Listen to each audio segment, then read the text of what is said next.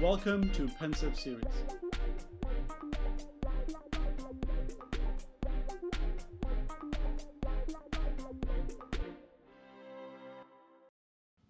Rob Nail is the CEO and associate founder of Singularity University.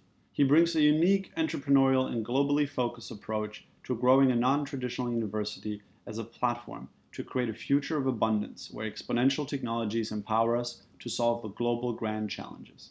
Prior to Singularity, he co-founded Velocity 11 in 1999, building automation equipment and robotics for cancer research and drug discovery.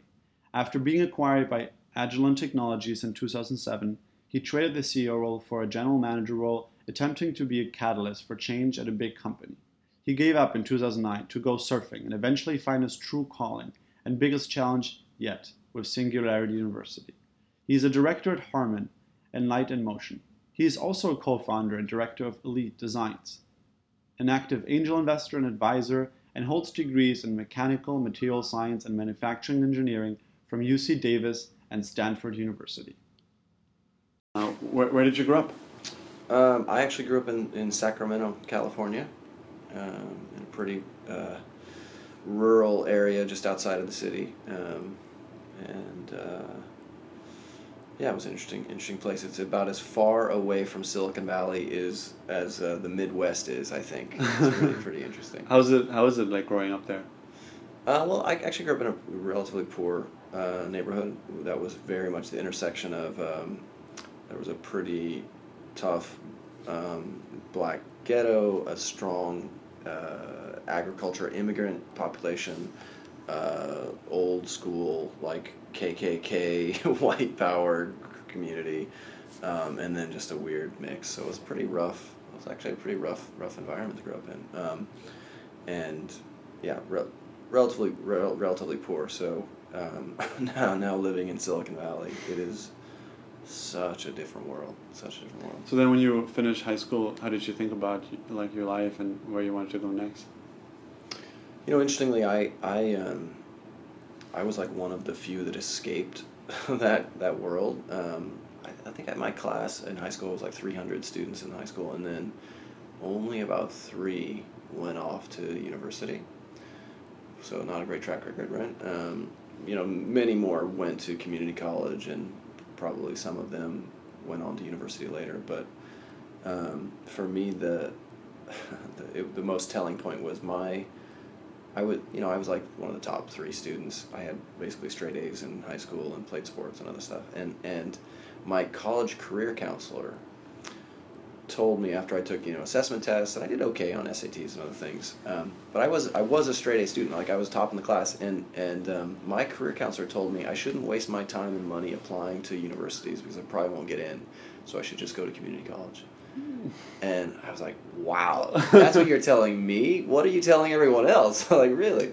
So that was a really good sign of like how small-minded I think most people were there, right? There was not really no one there had a connection to or visibility into another way of living or another world. Obviously, this is before the internet, so we didn't have access to easily seeing how other people might lead their lives and live and other paths. So most people felt trapped, and they sort of were trapped. And I somehow didn't have that mindset. I was really fortunate to never have that limitation, and I did go off to university, and I did meet lots of new people, and I just kept exploring sort of the next steps. I ended up going to UC Davis, which is not very far away, but I used that as a launching off point to meeting just lots of incredible people and exploring things I was excited about.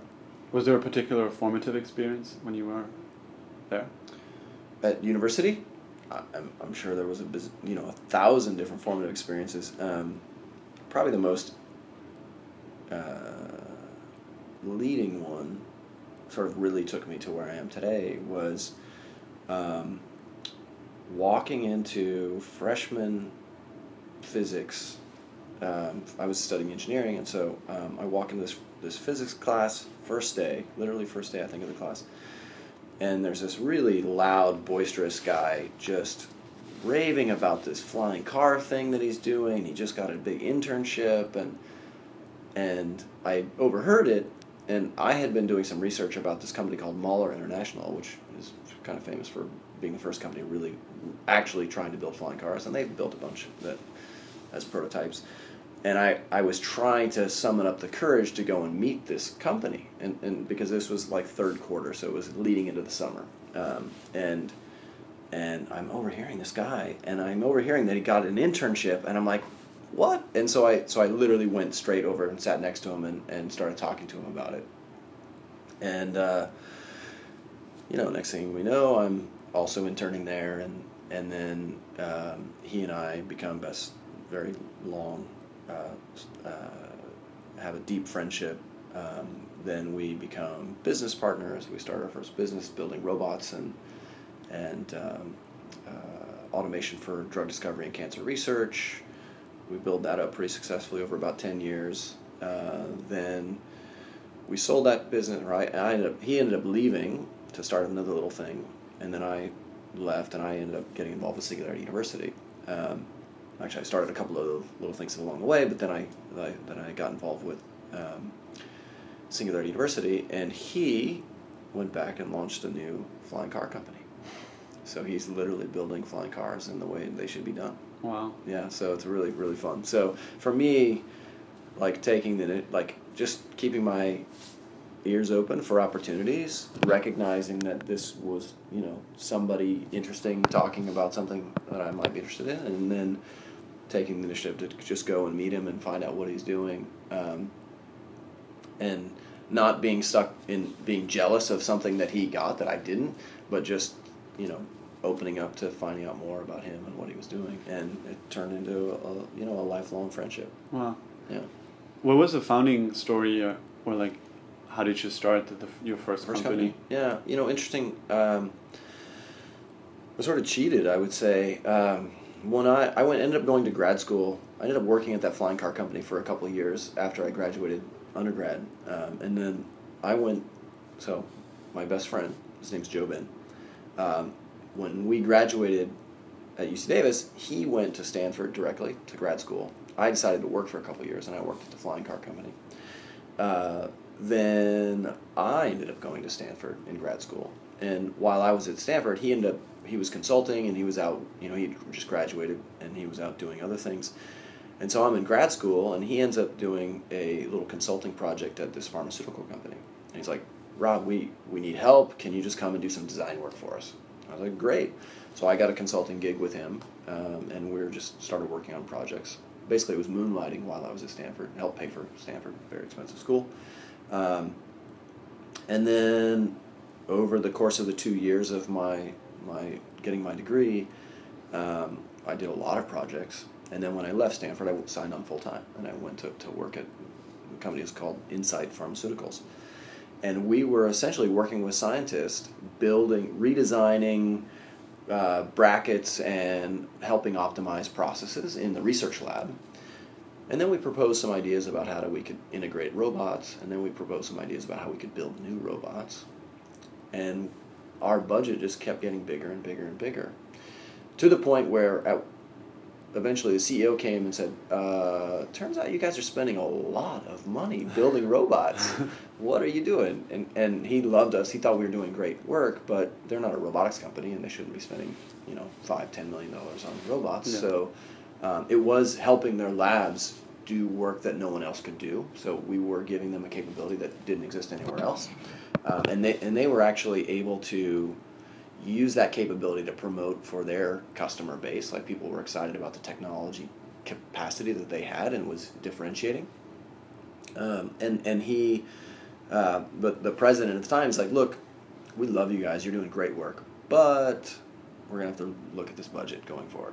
And if you want to propose an alternative structure, then I just came out of Stanford, this is 1998, 99. .com boom is insane. I've got the .com bug. I want to start a startup, right? And so I had probably 5 different business plans that I was working on the weekends and at night, thinking about a new business I would start while I was working at this pharmaceutical company. And so this president basically said, look, if you guys are interested in doing something else, we would entertain it. And so we wrote up a business plan that we would essentially leave the business. We would license the technology we had developed, and we'd go off on our own. So that's what we did. We ended up spinning out of the business. We gave them a minority stake. We took all the patents that we had developed. We had about 20 different patents I think we developed. Most of them were still pending at the time. They ended up subsequently assigning all those patents over to us, which was great. That's amazing. And the one thing that they wanted best pricing and access to the tools that we're developing, because that's all they wanted was basically the best tools for their research labs. So we basically had 2 years of development paid for at this pharmaceutical company. We patented a bunch of stuff. We developed a lot of cool new novel things, and the day that we launched this business, which was called Velocity 11, we had all this stuff already, right? So on day one, we looked like a multi-year company. A month later, we officially launched the business at the big sort of convention, the technology trade fair for biotech research. It was called Lab Automation, and people were like, where did you guys come from, right? Or there were many people who had seen us while we were at Insight, and they thought it was incredible. So instantly we had customers. Wow. Obviously, they were still prototypes that were in the lab, so we had a lot of work to get them to be sellable products. But that's how the journey began. And so we basically bootstrapped it. We each put a lot of money in to start it. In fact, that's a funny story too, because let's see, the summer before we spun out kind of like January 1. That's sort of when we started in December. We formed the company in December '99. The summer before, the stock price at Insight was at like 16. In December, the stock price was at 99, and we all had stock. So when we decided to found the company, we basically sold all of our stock, and we had a bunch of cash that we used to start the founding of the company. 2 months later, the stock price is at $2.98. And I'm fairly certain, had we sold our stock at $2.98, we would not have started our business, because we would have had so much cash that we would have went to the beach for a year and we would have goofed off, right? We wouldn't have made enough to retire or anything, but we'd have had enough money that we would have like wanted to goof off and play for a while.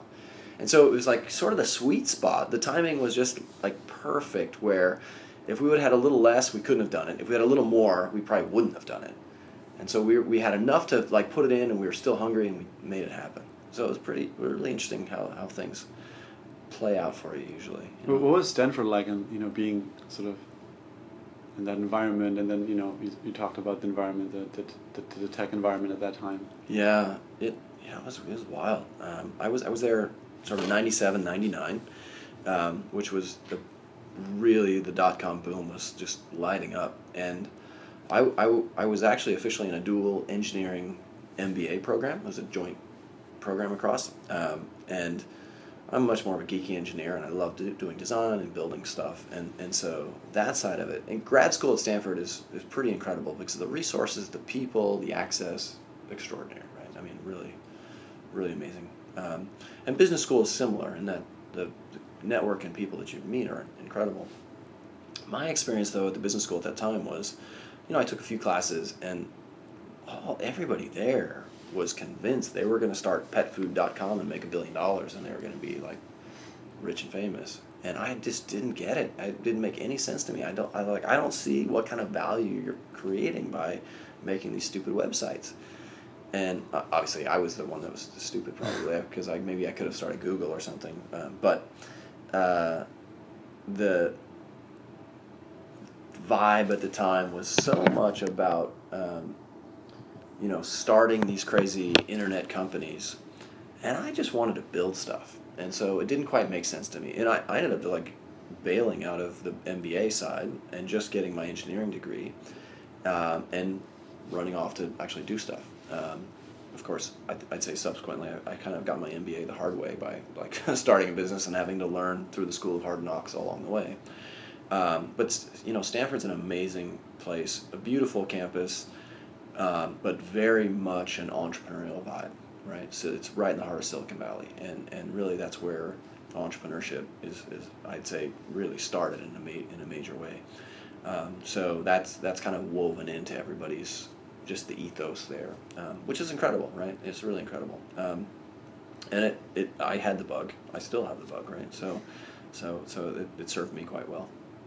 How do you think the engineering mindset that you've developed by being very, driven by robotics and studying these things, how do you think has that sort of improved your life, or has like enabled you to like spot opportunities and sort of become like really central to like your life? Yeah, I think candidly, I think the best possible degree for any path in life would be an engineering degree. Honestly, I say that sort of humorously, but mostly because it's a way of thinking, right? It's a pragmatic approach to, and it's a very much a problem solving approach, right? Engineering is really about, okay, what's the problem? Let's really understand the problem. What are our assumptions about the problem? What are our assumptions about the solutions? What are the resources we have? And it's a very pragmatic and methodical way to think about solving things, right? And I think that is a very powerful mindset when tackling any problems. I don't really do much engineering at all other than sort of on the weekends and fun projects.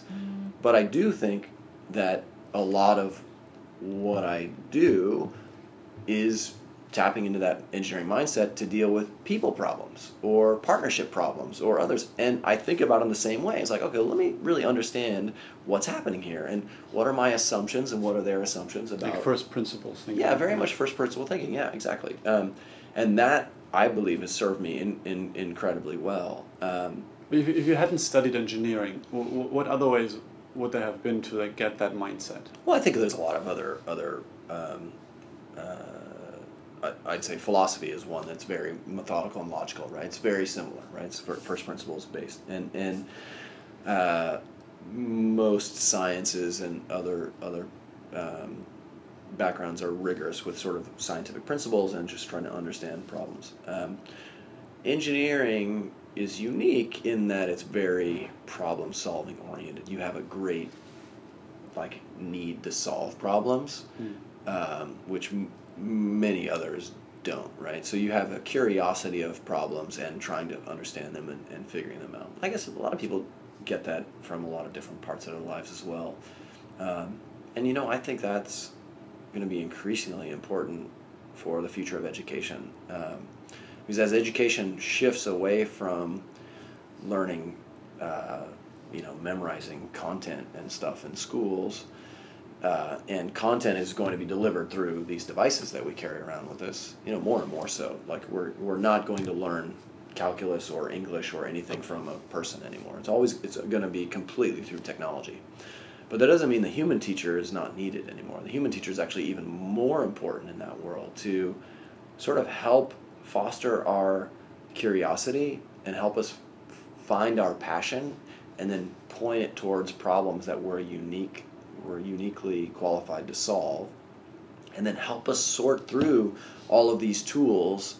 And I mean, it's so noisy. Like there's thousands and thousands of online education platforms and things now. And so the human teacher can help us find the right tool for what we need at the right time. And it's more of a curator or an advisor or a guide in our lives. And that, I think that's an extraordinary role. In fact, probably the reason most teachers became teachers was to sort of play that guide and help people become passionate, productive citizens in society. And they've gotten stuck in having to get people to understand algebra and to take the tests. That's not a human job at all, right? That's a technology job. So I think we're in a really fun, exciting time to become even more human. And that, I'd love for more people to have that mindset about where we're going versus the mindset of this technology stuff is bad and I don't understand it and it's scary and we should stop it. Versus, hey, maybe it will unlock something for us. It'll allow us to be more authentic, be more ourselves, be more human in a lot of ways, and do things that are uniquely human, and let the technology deal with all that other stuff. How do you see the future of the university as an institution evolving? Yeah, I think it's the same way. Honestly, I think the future universities will probably look a lot more like Singularity University, which means it's more about and more like grad schools. Right? Grad schools are not about so much about just learning content.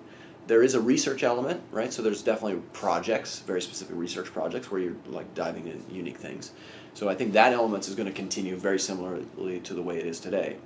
But the rest of the universities should be about convening interesting people, helping them network and connect, but then helping them sort of unlock their potential, find projects and problems that they are excited about and passionate about, because you have to be passionate about something, otherwise it's going to be worthless.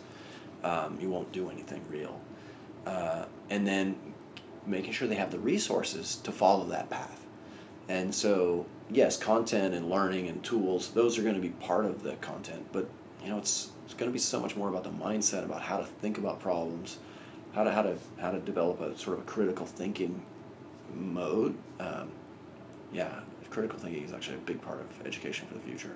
So we haven't really done a good job of that. That's a tough one. Like, how do you know what's true in today's world? And there's so many variants on stories and things. It's finding signal in the noise. Thinking for yourself. What's that? Thinking for yourself is difficult to teach. Thinking for yourself is very difficult to teach. Yeah. And so I'd love to see more curricula around that, and that being a much more important piece, because how to think is, and I think every university would agree that's ultimately what they think they're doing, but maybe not as good a job as they could be. I mean, just look at the election cycle in the U.S. today, right? Earlier you mentioned how important it is to like discover your uniqueness and then make your contribution to the world. Yeah. How do you think can we teach people to find their purpose and then to sort of, go on that journey? If you think school is a very, everybody goes to like the same, like similar type of school, and then now it's like cool to drop out when you're young, but like didn't used to be like that for a long time, and how can we? And it seems like then people get the same type of job, and it's very like a herd behavior type of thing. So how can we like make sure that?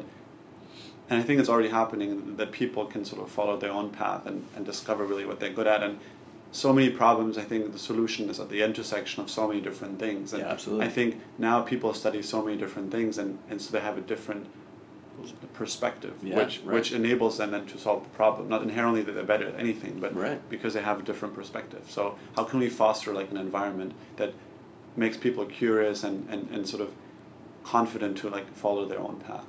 Well, I think you touched on a couple elements there that are critical to it. One is the valuing the diversity of perspectives is an important tenet, I think, and that's a key part of what we teach it and how we think about what we're doing at Singularity University. We want to bring the most diverse perspectives together to look at problems in totally fresh new ways, right?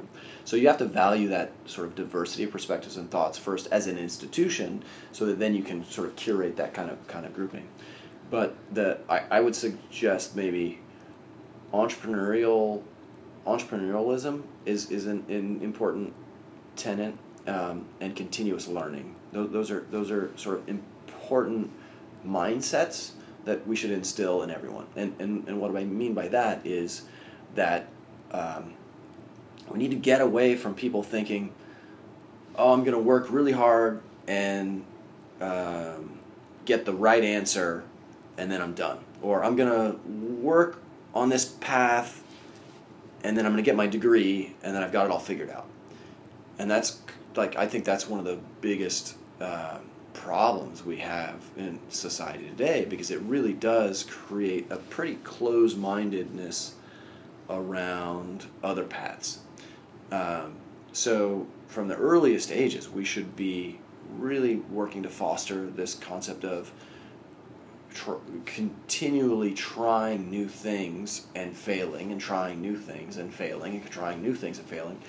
And in that journey of experimenting and taking lots of different paths, it'll be really clear which paths are more exciting to you, right? And the ones that maybe you're more, you have a unique capacity to do well in, and then following those paths further, but also still experimenting on the next variants on those paths.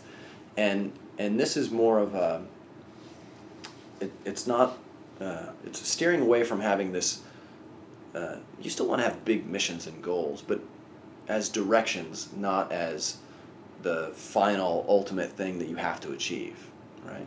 We should always shoot for the moon directionally, but then be very excited to find ourselves up in with the stars, and then potentially finding another planet that's like now we're going to other solar systems that we could go to.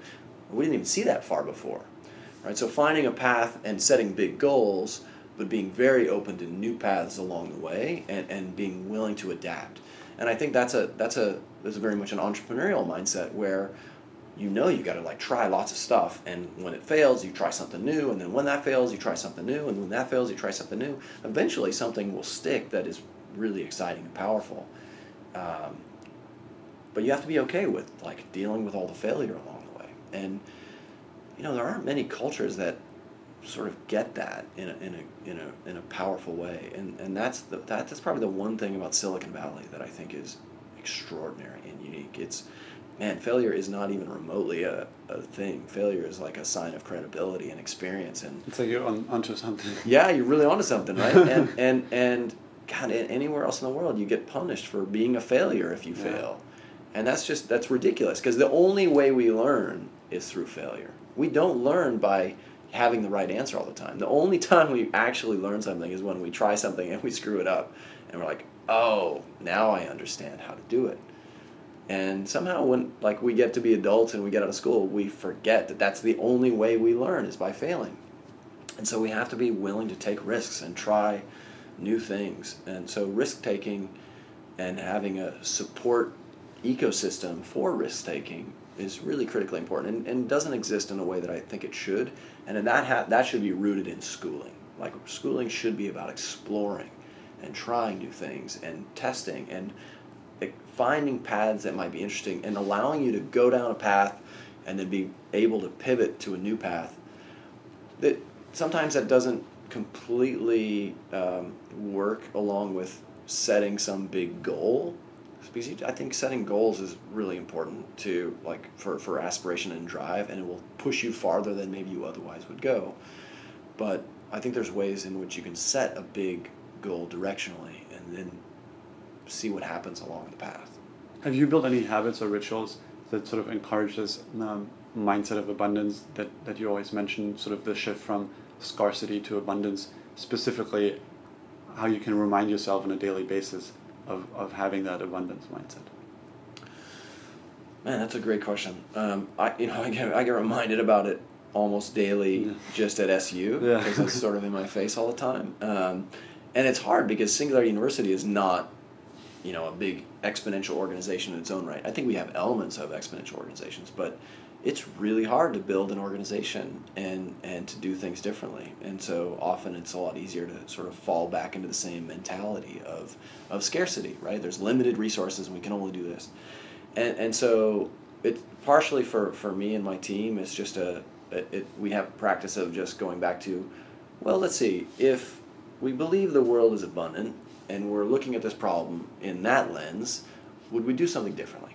Right? So just asking ourselves that.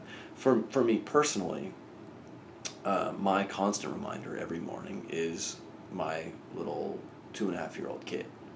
He constantly reminds me about the world being limitless, right? He's always looking at things in such a new, fresh way that we don't have to be limited by our old legacy thinking and the constraints that we held ourselves to. Actually, there's a fresh new approach, and there is just an infinite amount of possibilities for us going forward if we accept that as a premise, as a working premise. And so for me, his very expansive future is just a constant reminder to me to remember to make sure that that's the future that we're building for him, and so that he's not limited when he gets to be an adult.